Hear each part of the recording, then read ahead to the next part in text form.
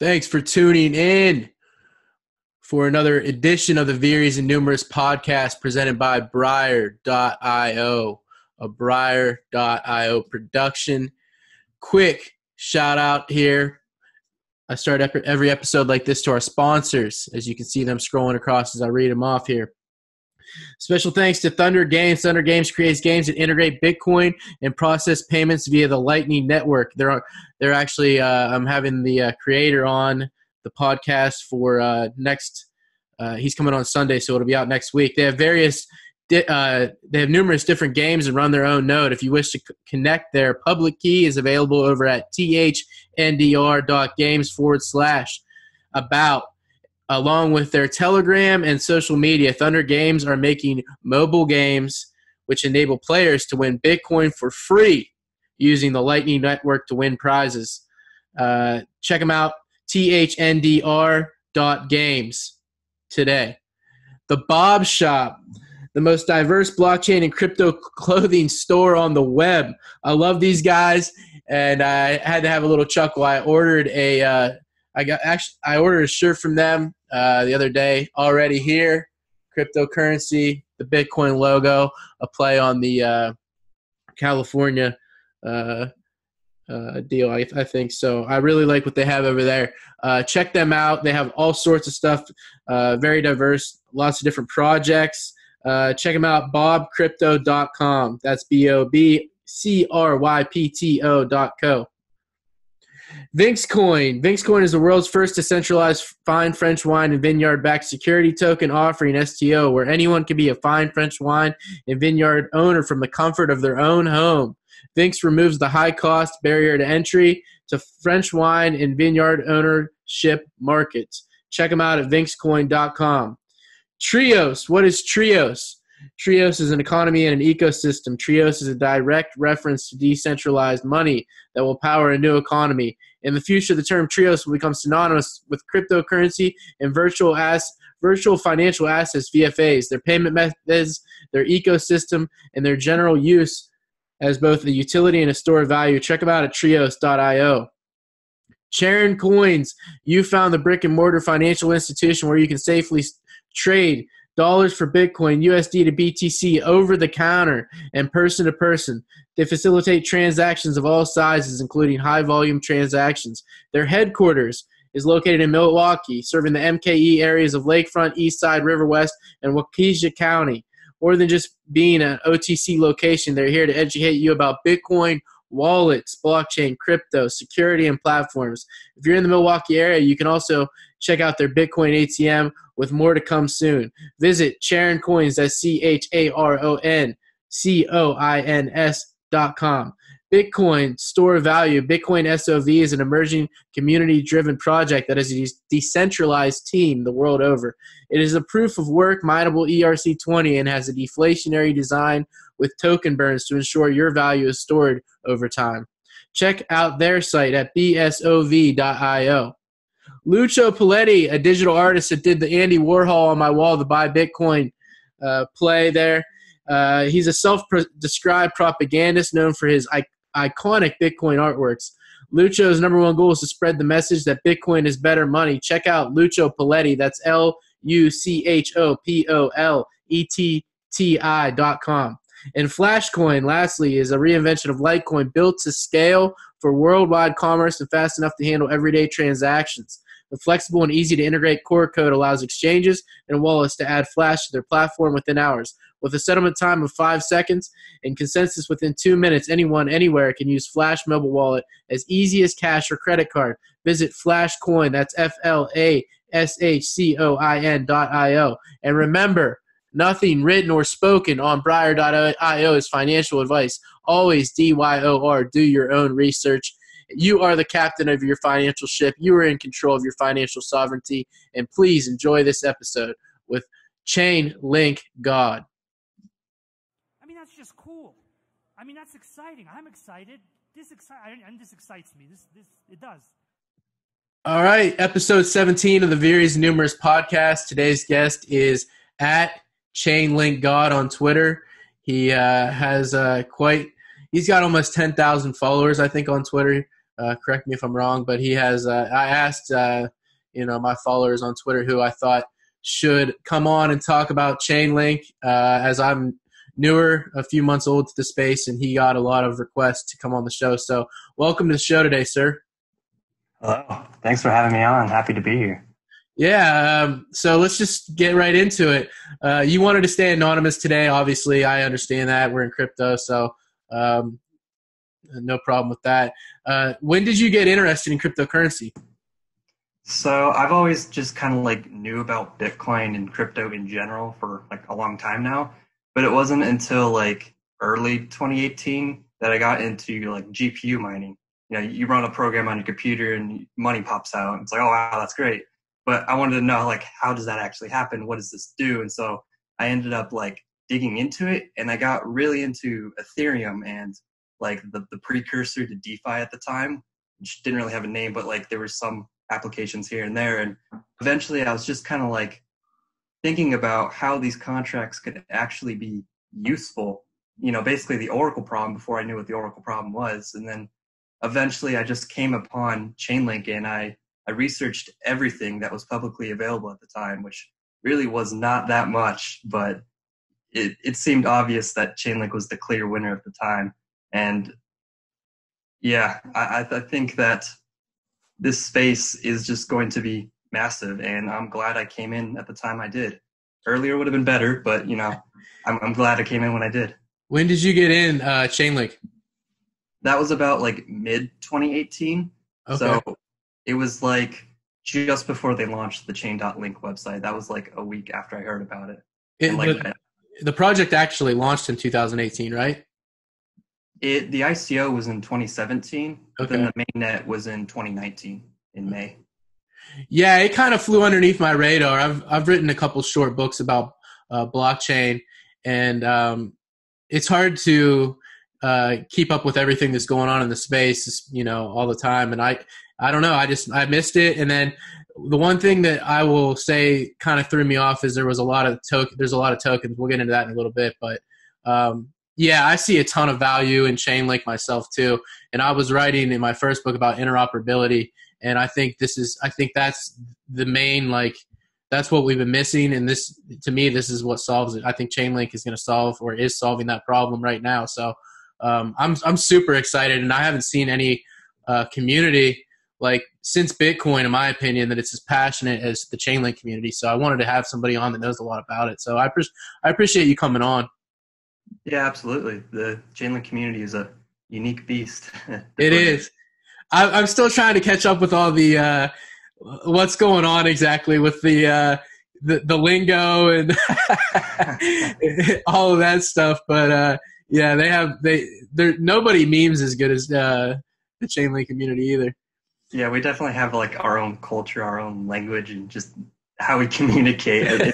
I take it for granted, but when I look at other communities, it's like, oh, people don't communicate in memes. Like, why not? It's great. Yeah, and another thing is like other projects like Bitcoin have become kind of toxic. You know, some of the people, and I just don't feel like, I don't feel that sort of vibe around Chainlink right now. So it's kind of cool to come. It's refreshing. So have you like studied economics? Do you have like an economics background, or what brought you like into crypto in the beginning? So I come from more like a computer science type background. So like that's what really got me into it, like a new age of computing. And I didn't really know shit, to be honest, about economics. I don't know if I can curse, sorry, but I didn't really know much about tokenomics or economics or really any of that. And so that's something that I had to like dig into and discover why any of this has any value at all, and specifically Chainlink, since it's not like trying to be a store of value like Bitcoin. It's trying to be like almost revenue generating. And so that was something I definitely had to look into. I was not privy to that in the beginning. Are there any specific books, or where did you go to find the answers? Honestly, just like talking to people, asking questions, and just digging around and seeing what I could find on the internet, because a lot of people, they've like created aggregations like papers and just documents of breadcrumbs that they've found. And that's just the kind of stuff I had to, I wanted to dig into and, you know, go across all these different sources all over the internet to find out what is actually driving this. Right. So let's get more into Chainlink here. I just wanted to get a little backstory on yourself. I don't know a ton about you since you're anonymous, so I was just curious, like where you're coming from. So how did you first hear? What was it like? When did you first hear about Chainlink exactly? Like, do you remember where you were or anything like that? Yeah, it was actually pretty interesting. I used to browse Reddit r/ cryptocurrency for my crypto news, but I was getting really tired of it. There was just terrible takes, and honestly, I did not enjoy it. And so I was like trying to find out if there's any other communities out there. And I eventually came upon Biz, which is the business and finance forward on 4chan. And like one of the first threads that I read on there was basically a 17-page document digging into everything about Chainlink. Like that was the maximum link pill I could have gotten at the time, and it was just right there.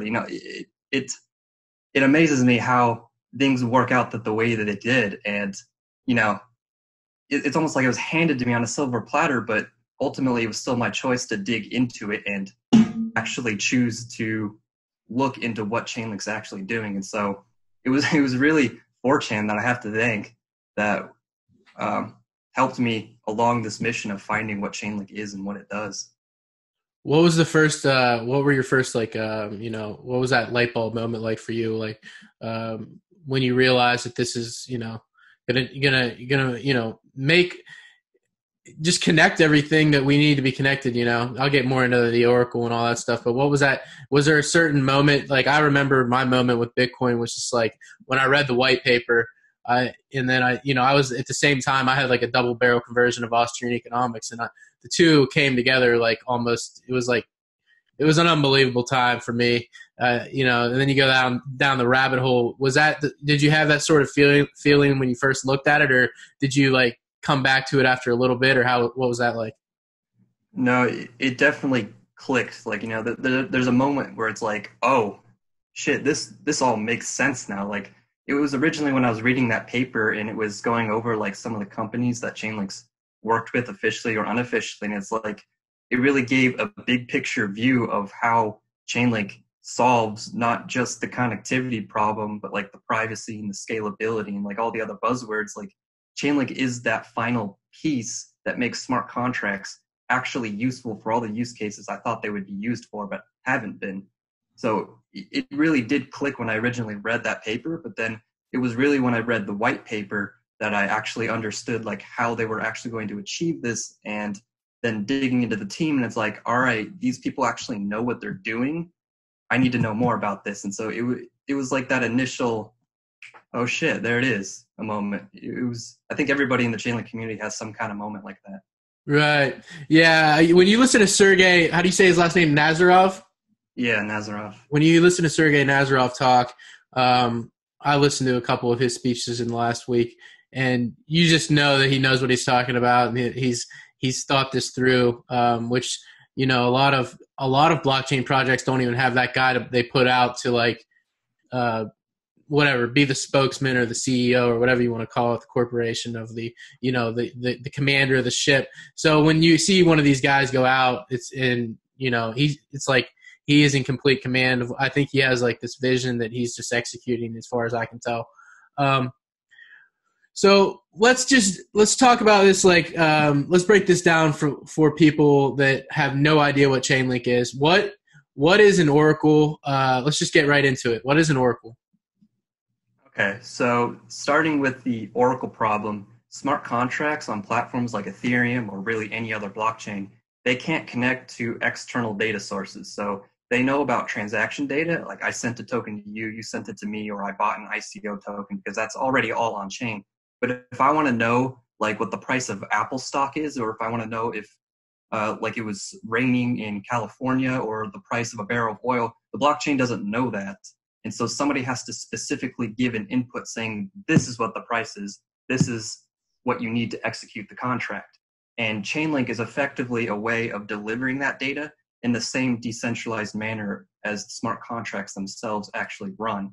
Because oracles are what ultimately decide what happens in a contract.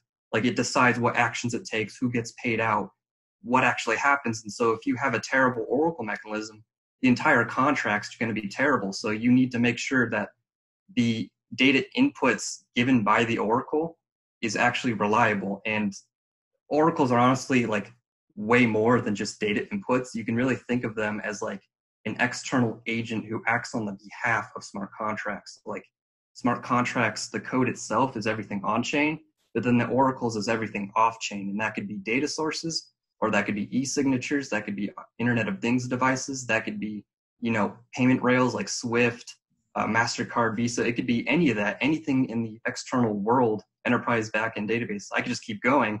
Like it's all of that. And so Chainlink helps connect all those external resources that run our world and connect it to the new smart contract and automated world that we're building today. That's an excellent explanation. Where would you say okay, so you sort of got into it, but what are the shortcomings of it? Like, everybody wants to just have a token today. Tokenization is huge. People think that that's all you need to do. And, not a lot of people have even tried to tackle the Oracle problem. So what would you say that the major shortcomings of centralized oracles would be? And what sort of increased breadth in value do you see from decentralized oracles and what Chainlink is doing? Sure. Centralized oracles seems like an obvious solution in the beginning. You just have some server somewhere delivering data, but then you realize that that's a single point of failure. If you can shut down that oracle, you shut down the entire contract, and it defeats the purpose of even using a decentralized smart contract in the first place. So you really want something that's ultimately as reliable and secure as the contract itself. So you want those same properties as smart contracts themselves. And Chainlink ultimately will absorb most of the value of smart contracts, since the on-chain code is just one portion, but what actually triggers the contract is incredibly important. And eventually, with things like Arbitrium and rollups and whatnot, you can run the entire contract off-chain and just use the blockchain as a dispute mechanism. So really, Chainlink will be absorbing most of that value, and really the Link token itself will be acting as that like universal collateral. And so you kind of like mentioned it, but a lot of what blockchain is just tokenization, moving tokens around, and that was like the whole ICO boom. But like any kind of financial contract is going to need some kind of external resource. Over 90% of DeFi requires oracles. That's just a fundamental requirement. So if we're going to want this to run the global economy, then we're going to need some kind of oracle mechanism that is incredibly secure and scalable, but also has the value and effectively the economic bandwidth to even support all these contracts. So Chainlink is really the only one who's made the moves necessary to initiate this new generation of externally aware smart contracts. So okay, so why is it so much more reliable in your opinion than the legacy system, in figure quotations, to do it like this? The way I understand it, Sergey, I think it was Sergey was talking like insurance, and you kind of talked about it with like, what if, today it's so easy for a company to just opt out of, like they're not going to pay you, so is it all of the partnerships, or can you explain a little bit more of like how the Oracle executes, like with external data, how it all comes together? Sure, like a little bit more about how Chainlink itself like works from like a technical perspective. Yeah, and how the partnerships come into that. Yeah, sure. So Chainlink, they started as a centralized Oracle service where really it was smartcontract.com, but they knew, decentralization was always the goal. And so they started building out Chainlink, and they built it as like a really generalized framework so that any project could use it in any manner that they need for their oracles. Sorry, I just kind of like lost my train of thought. My cat was annoying me. Yeah, so with Chainlink, I'm sorry, can you ask that question again? Oh yeah, I was just wondering if you could explain a little bit more about like how the partnerships come into play with like the overall just use of the Oracle or decentralized oracles and kind of their role in that.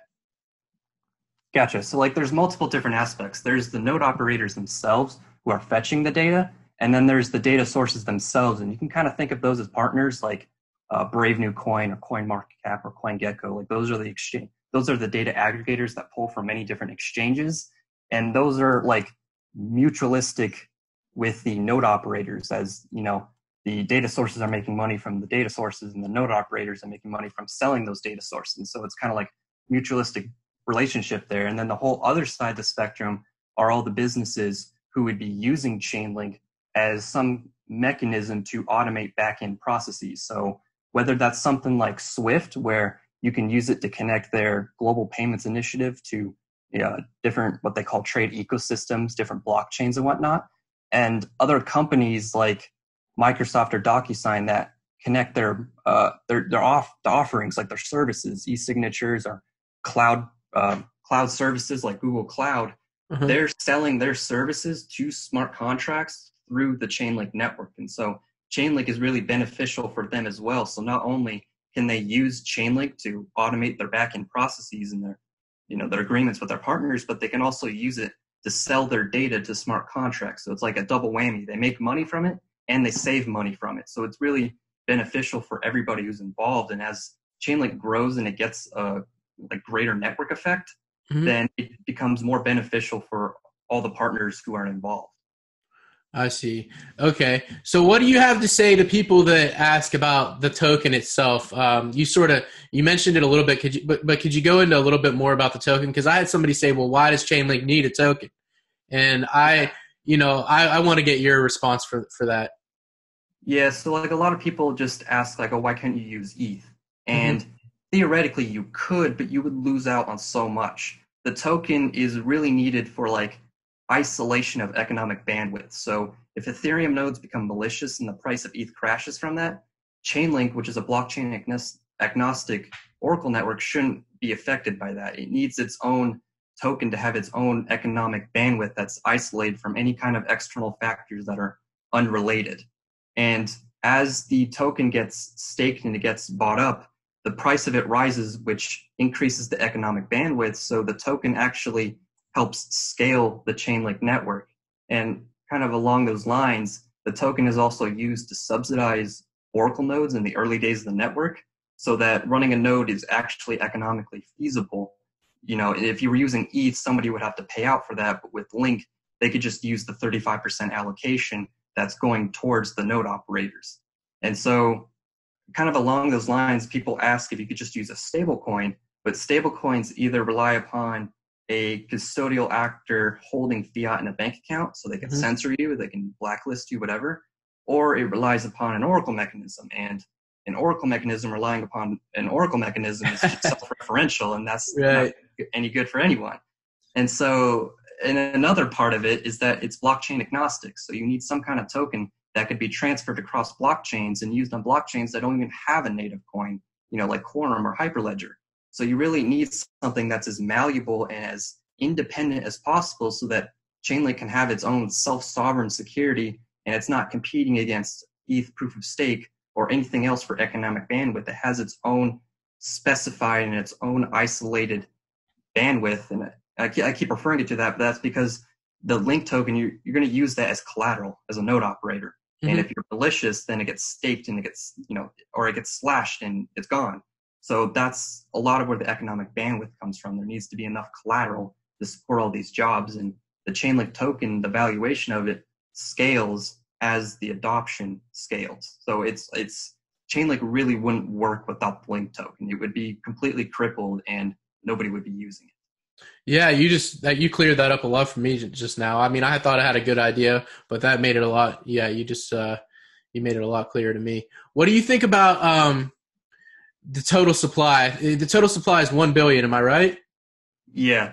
And right now I looked before we got on today. There's 364,409,568.88 in circulation right now when we got on today. What do you think about the token economics and such? Yeah, so I can just kind of go over like how the supply works. 35% of it was sold in the ICO in 2017. 35% will be going to node operators as like an incentive, bootstrapping the network. and then 30% of it went to Smart Contract Limited, the company developing Chainlink. And so they've kind of set it up where the company doesn't need to take fees, the oracles are subsidized, and it's also been distributed among many stakeholders and many different node operators and companies who are going to use it. And so the token circulation really, a lot of people FUD it saying like the company owns 65%, but really most of that's not for them. The token really, the circulation of it, the demand is always going to end up being higher than the supply because requesters are going to need Link to pay for jobs. Node operators are going to need Link to stake and put it up as collateral. And retail is going to be buying Link just to stake it and make passive income. So there's going to be huge different avenues of demand, and there's just not going to be that much selling supply because if you can make passive income, why would you need to sell it at all? You would just want to keep on accumulating it so you can serve more jobs and make more income. So ultimately, as the adoption of the network rises, and really that's what it's dependent on, then the token itself will do, well, I can't guarantee it, but it's going to do quite fine as the adoption rises. And so it's all intertwined with each other. Do you know when we should reach that total supply, the finite supply of 1 billion? Is that a long way off? Is it like Bitcoin where we'll probably never see it, or might be really old men by then? Or what's that schedule like? That's one thing I'm not real keen on is the emission schedule. Yeah, so there's not really a set emission schedule. The 35% allocation to node operators, that's going to become important when staking comes, because right now that hasn't actually been touched yet. That's still in the same original wallet. Mm-hmm. Most of the subsidies have come from the company's holdings. And so there's no set schedule, but ultimately as more and more node operators lock up and stake Link, there's going to be so much Link taken off the market. So even the Link entering the market through these subsidies and selling OTC, most of that's going to be soaked up by the nodes. And so ultimately the supply is still going to be incredibly scarce. But as staking and all that comes out, there's going to be like some kind of system where it'll be explained how you run a node and how you actually make that Link and that's effectively going to be the emission schedule, is the Link being paid and subsidized to the oracles running the reference networks. So are there people like you and I around the world mining Chainlink then? It's not really mining. It's more like you're running a node and you're getting paid for those services. And right now, Chainlink is paying a lot for those services, but in a way you could say you're mining data inputs, right? But no like built-in block reward. The block reward is effectively whatever people pay you for that services, and the subsidy from Chainlink is effectively acting as that block reward to help bootstrap the network. So they pay all of their employees. What it sounds like is the majority of that money was made when they were still a centralized oracle. Am I getting that right? Or I'm sure they made a lot of money there, but a lot of the money that they raised was from the ICO, the 32 million. Right. Okay. That's a lot of where their runway comes from. Okay. From the company itself. All right. So let's get into the juicy stuff. When staking. Because that's something I hear a lot about on Twitter. If I'm telling you, if the Link Marines, they're called Link Marines for people that don't know, if they weren't so they are just like so passionate, man. I finally broke down one day and I was like, all right, what is Chainlink? And I started getting into it. So when is staking? When are they going to stake? So there's no set schedule on it because the team, they practice like agile development. So they move as they need to move as the market moves. And I don't really think that we need staking right now. There's a lot of other developments that are being worked on, like threshold signatures and the prepaid aggregator. And there's different avenues that they're working on. Staking will ultimately become more important once there's more volume and there's more value locked up under the consuming contracts that use Chainlink Oracle Network. So I think personally, and I can't speak, from the team's perspective or anything, I think it would come maybe early next year. That would be my guess. Mm-hmm. But ultimately, they're not going to rush this. And they're going to make sure that this is as polished and as refined as possible because they only have one chance to get this right. And they're not going to fuck it up. They're going to make sure that they do it in the correct manner. Yeah, that's what I can tell from only being around in this community for 2 or 3 months now is that they're not in a rush to like make those sort of mistakes. So that's another thing that I think Chainlink has going for it. Another question from crypto Twitter. I'll share this real quick. It's hold on one second here. It's a bit humorous that let me get this over here. Sorry. No worries. We got quite the can you see my screen? Yeah. We got quite the response when I was talking about having you on. So there was quite a few questions in this thing, and I picked out a couple. 164 likes and 24 retweets. People really want to hear what you have to say. So let's go back. All right. What this person wants to know, what are the most promising integrations on your radar, and what do you think Chainlink needs to improve? So I think that the most like interesting integrations so far have been derivatives and money markets. So like really that's DeFi as a whole. Like that's their first major push. And so one of my favorite integrations is Synthetics. It's a like derivatives platform where you can purchase synthetic assets. And it's interesting because the assets are backed by a giant debt pool that's like 700% over collateralized. And you can switch from synthetic asset to synthetic asset at zero slippage and infinite liquidity. And so that's something that needs oracles to exist because you need to know what price you're being exposed to. And that's a crucial piece. If the oracles break there, then the whole system's going to break. And so I think derivatives, which is, a quadrillion-dollar market, that's going to become incredibly important as you can automate it on smart contracts. And kind of along those lines is Aave, which is a money market. So borrowing and lending cryptocurrencies. I've used that one a lot. And I think that one's kind of simplistic, but I think it's really interesting how easy it is to use. Setting up a wallet isn't necessarily the easiest, but once you do, it's so seamless. You don't need to create any login accounts. You just connect to it, you put up your collateral, and you borrow it, and you don't need to give up any personal information or any kind of long processes. You can just do it. You can use DeFi anywhere. And I think that's something that Chainlink helps enable, and it's something that's really makes me happy to see how many different projects are being built and how many projects can be bootstrapped by just using the Chainlink networks that are offered. Yeah, let's just show it real quick here. Back to the screen share here. Hold on a second. I pulled up the partnership list. Boom. I think this is can you see that? Yep. I think this is pretty somebody posted this today, I think, and I screenshot it. But I mean, look at the list. The list is huge, and I mean, Google's on there, Oracle, Matic, just it's just endless. It seems like. Which ones are your favorites? Have you looked through this list pretty extensively? Oh yeah, I was there for each partnership. Yeah, what do you think about? That's awesome. What do you think about which? If you had to pick, let's just do a top three. Top three. Oh, that's hard. Okay. We can do a top five because we have time.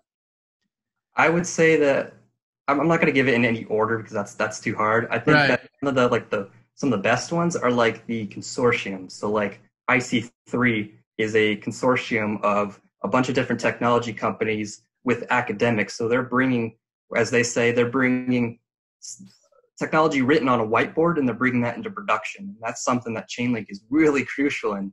Ari Jules, who's the co-director of IC3 and is a professor at Cornell University, he helped co-write the Chainlink white paper, the Mixicles white paper. He's done a lot and he understands cryptography, and having him on board with Chainlink is incredibly crucial. But then Chainlink's also in other consortiums like the EEA, the Enterprise Ethereum Alliance, and Baseline Protocol, and Hyperledger Avalon. So they're in all these enterprise consortiums that are bringing Chainlink or data-driven smart contracts powered by Chainlink to production.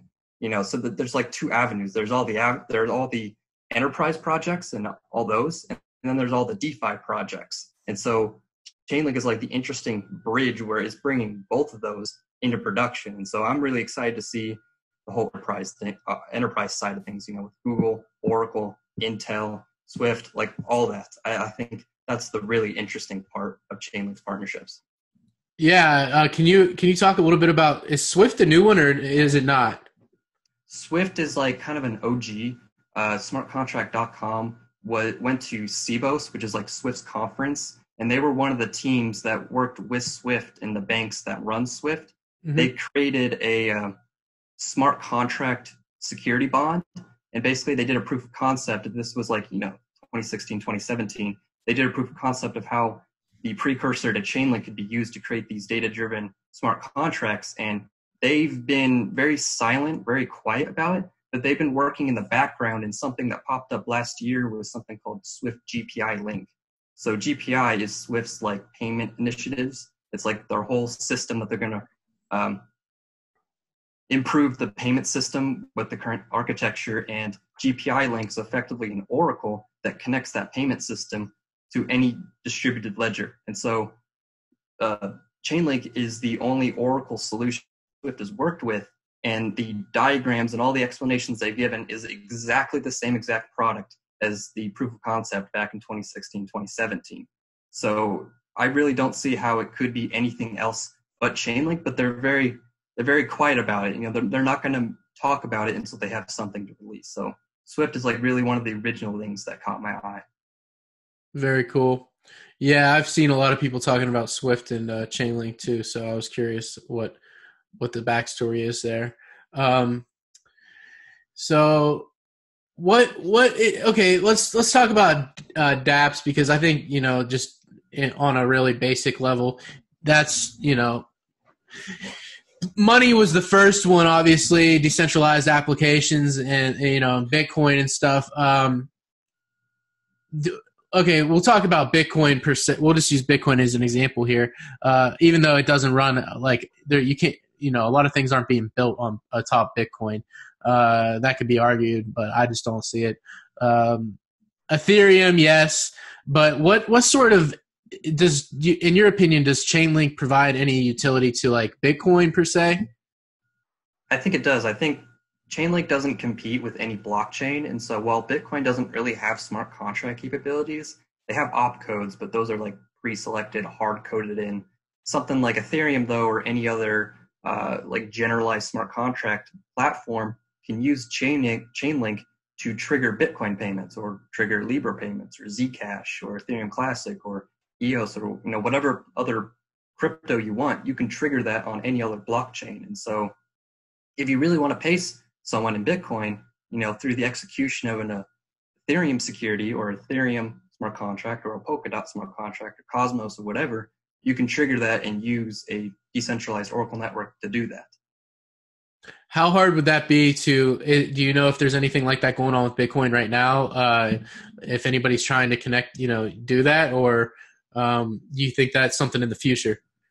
Yeah, a Bitcoin external adapter for Chainlink's actually already been created. So You can have an Oracle network fetch data from the Bitcoin network. So you can fetch, did this transaction exist? What block was it at? How much was it? Who did it go to? Who did it come from? And you can get that information and feed it to any other blockchain. And so I don't remember the specific company name, but there is like a Bitcoin payment company that's using that for their offerings. Yeah, if anybody has a link to that, I would absolutely really love to look at that. So I'll put that in the description too. If any of these Link Marines know where to find that, shoot me a DM or put it in the comments of the thread on Twitter or YouTube or something. I'll put it in the description on those if I can. I just see so much value in this. I'm getting excited. Like, I feel like Sergey, I'm starting to have that excitement myself. Chainlink to me is, like you've touched on it, you've done a good job of breaking this down so far. I've seen people say they're link maximalist, and like you said, it's not in my opinion, I don't believe in maximalism at all, but especially in money, because money is a good, and I've said this on my show a lot, but for people that haven't heard it, money is a good, and you're going to get the best money or best product or best good through competition. So I'm not into maximalism, and I just see Chainlink bringing so much value to every single blockchain that is, worthwhile. It's just like, how could you not love what Chainlink's doing? So it just seems like the potential is just incredibly, it's just vast. I can't even believe that I, didn't find out about this a little bit sooner. I'm a little disappointed. But where do you see the future of smart contracts? Like, do you think that all contracts will eventually be smart contracts? Do we need to make smart contracts for everything? What are your thoughts? I think that a lot of traditional agreements will end up becoming smart contracts or have some kind of interrelated process with smart contracts. And I think even things that don't necessarily have to be a smart contract will end up becoming one just because the network effects is so great.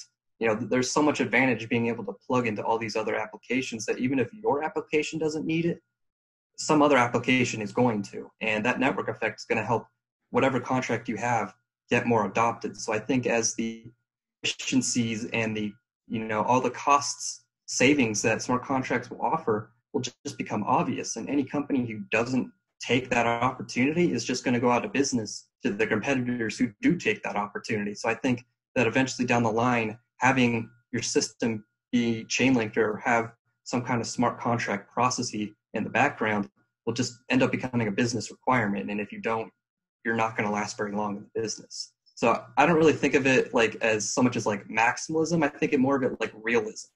Yeah. Chainlink has those network effects. It has that pull, and it's become the industry standard.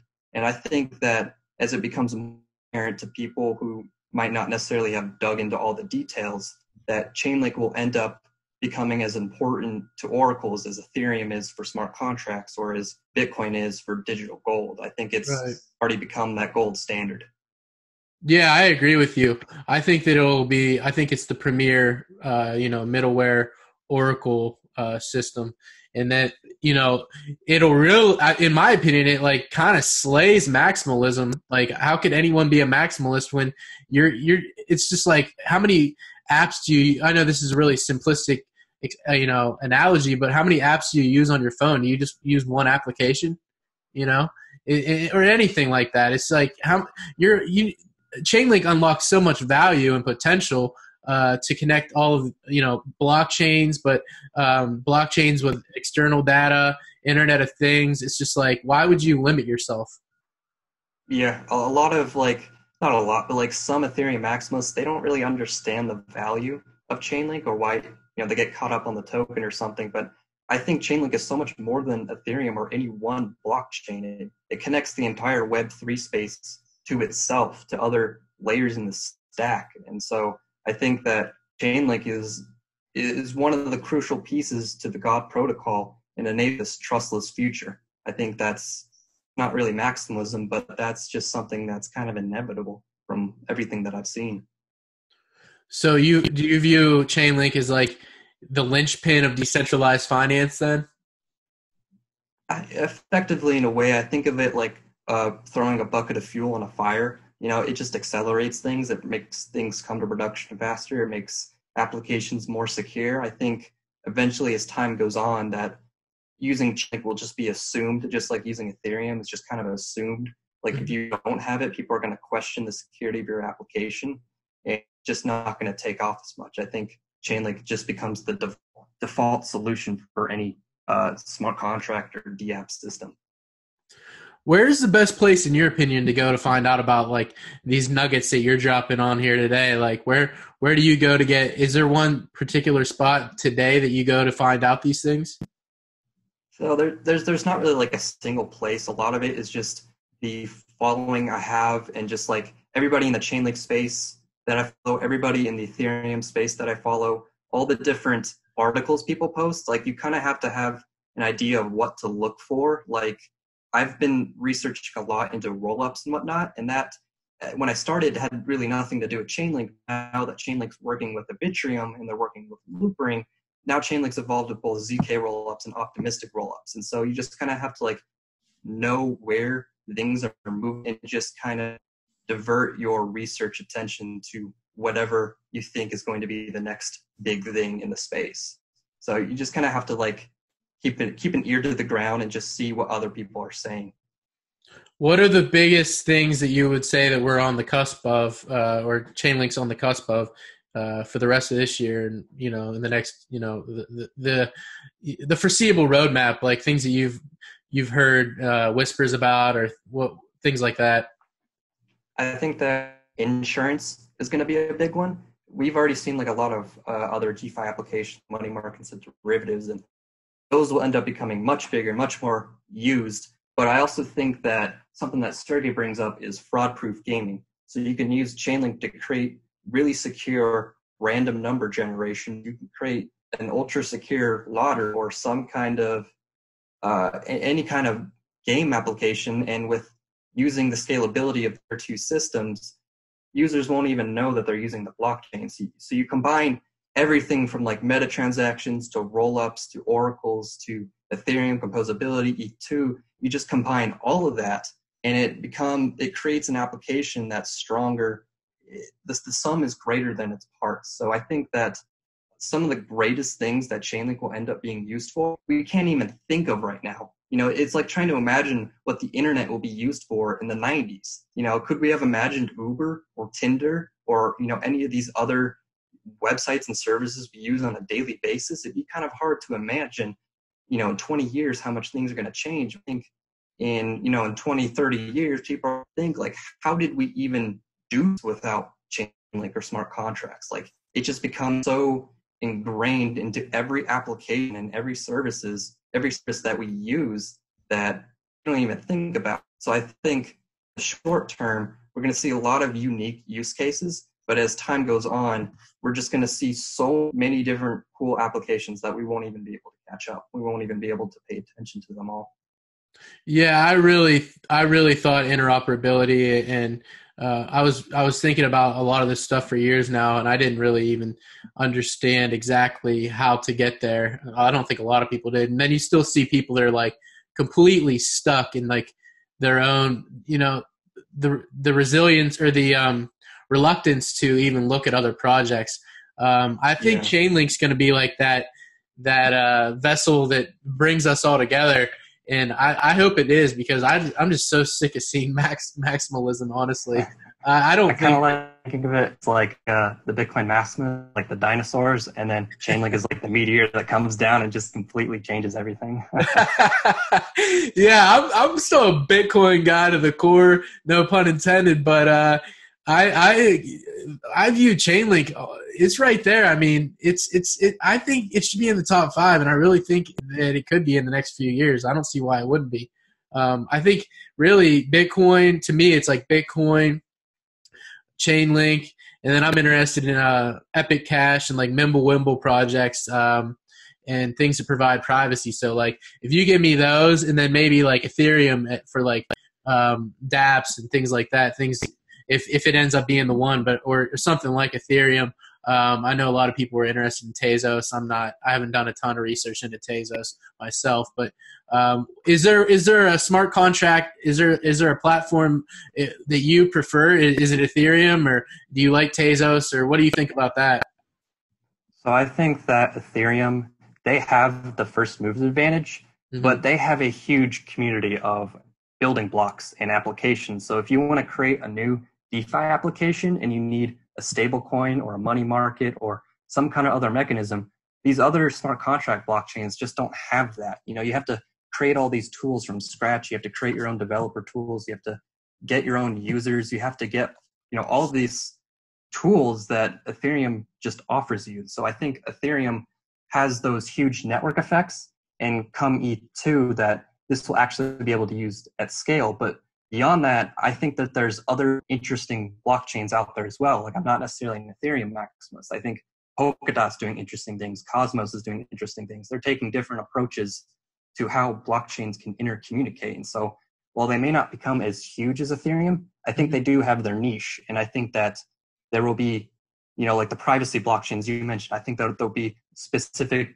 app chains for specific applications that don't necessarily need the composability or the maximum security and decentralization of Ethereum, but are still connected to Ethereum as like a hub so they can connect to everything else. So I think ultimately it does come back to Ethereum, but there will definitely be other blockchains, other permission chains that businesses want to use, like Hyperledger and Quorum and Corda and all these other enterprise blockchains. But I think that it'll be interesting to see where each niche lays.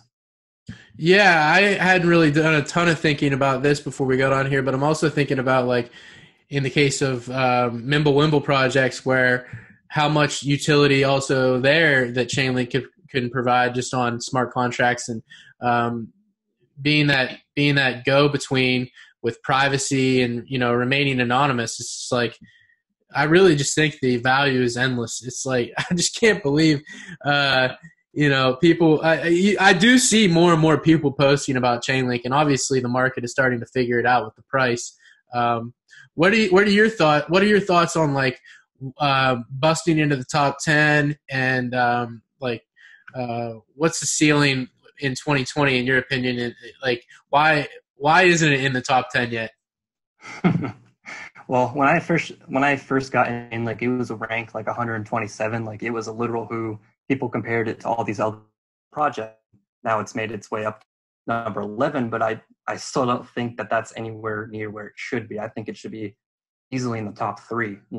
Is Chainlink worth more than XRP, EOS, Bitcoin SV, Tron? I think 100%. It gets way more use, has much more use case. So I think eventually it's inevitable, but I think that there will be certain catalysts that will happen that will end up pushing Chainlink up there. Like, I can't necessarily speculate too much on the price because I don't really know where that's going to go, but I can say that it is undervalued from a fundamental perspective, and I think that making its way up to the top 5 or top 3 is just inevitable, and whether that's this year or the next couple of years, I'm going to be in this in the long run, so I'm going to see it regardless.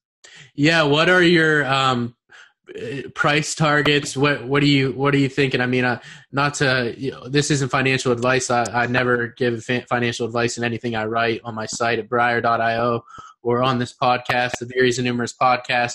But it is fun to speculate on price just for fun. I sort of see like a $20 to $30 valuation.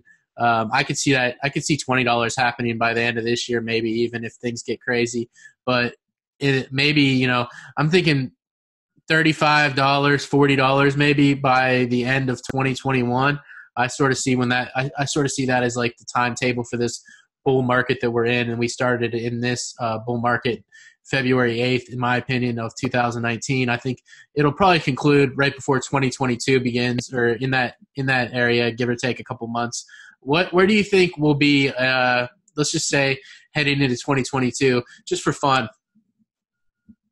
So I think that like the market as a whole is becoming more bullish. We have the Bitcoin halving, we have ETH2, we have all these applications coming to production.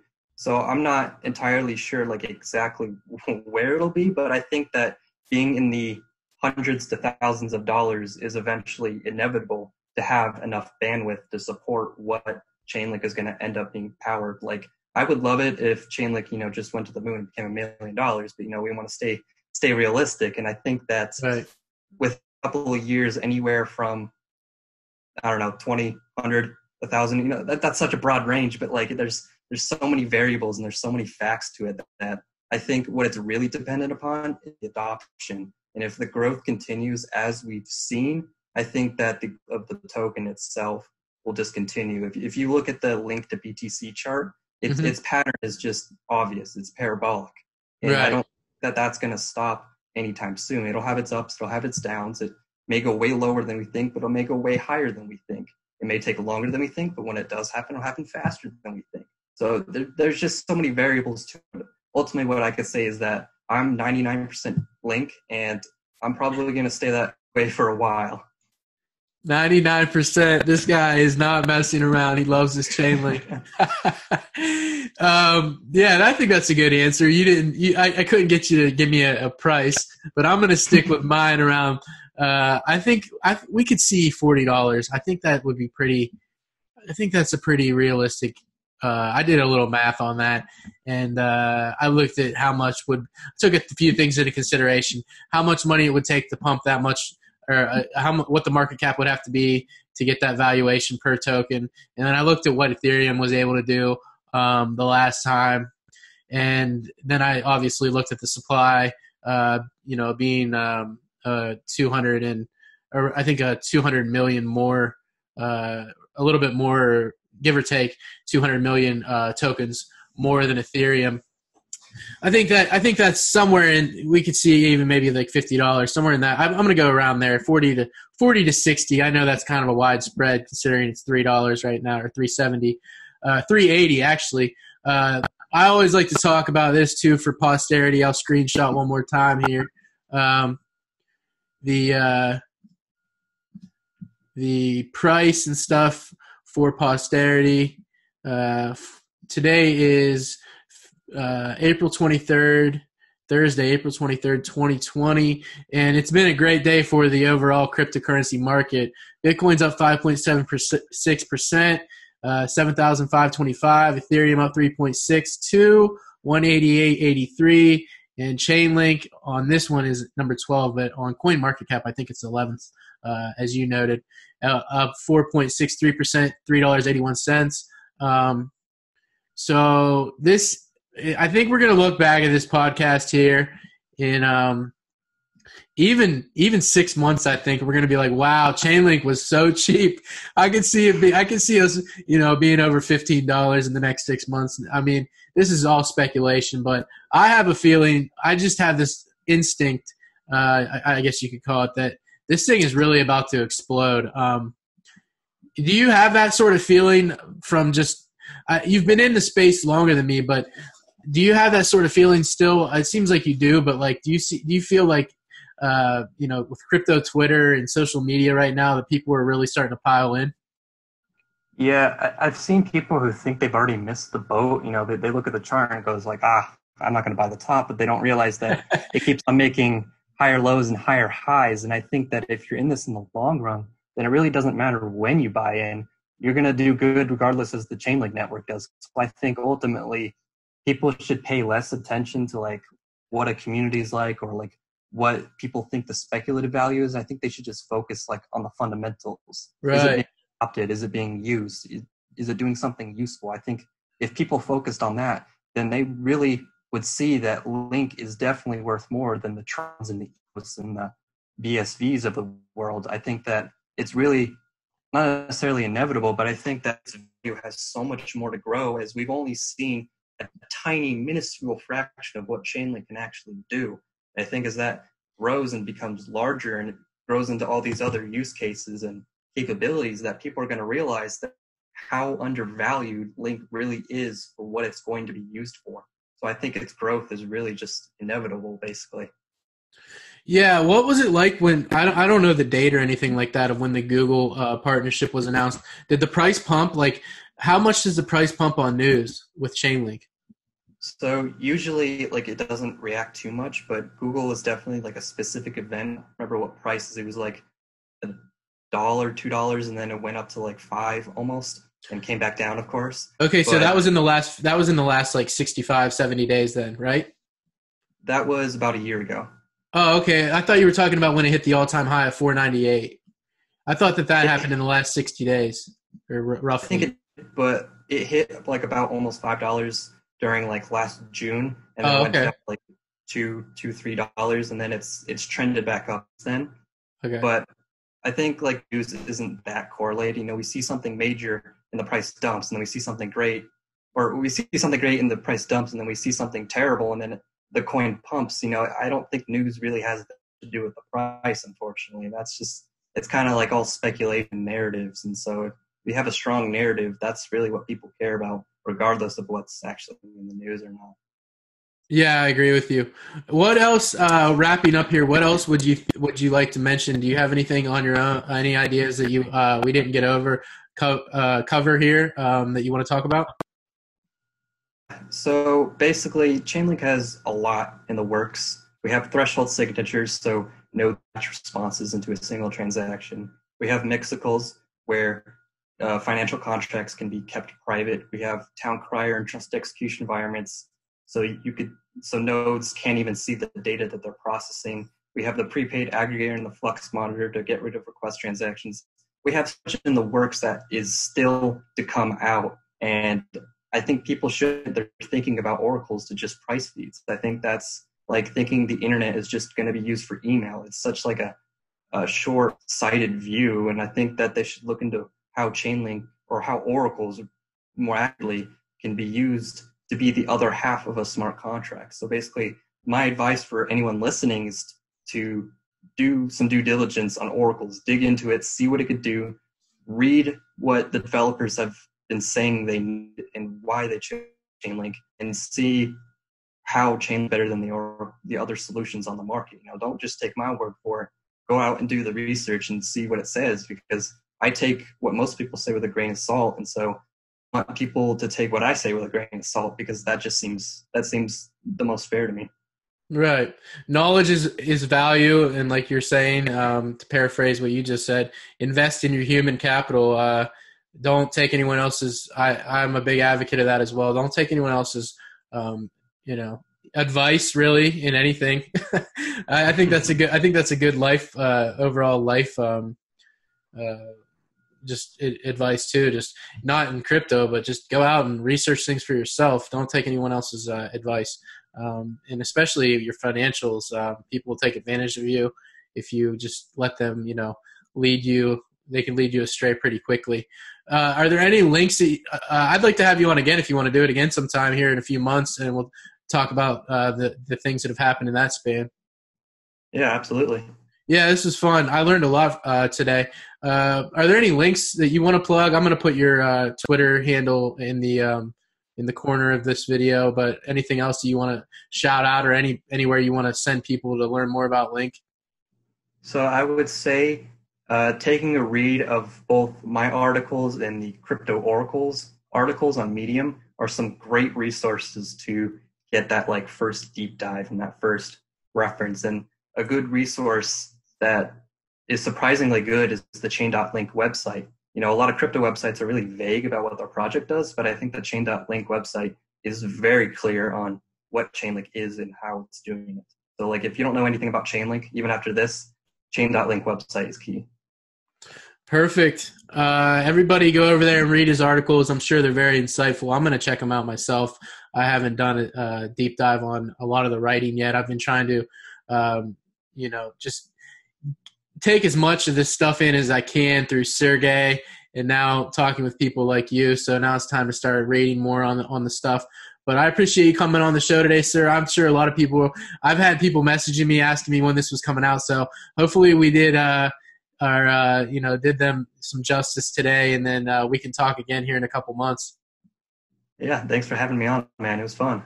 Absolutely. This will be out tomorrow, so I appreciate you coming on. Hang on one second. I'll say goodbye.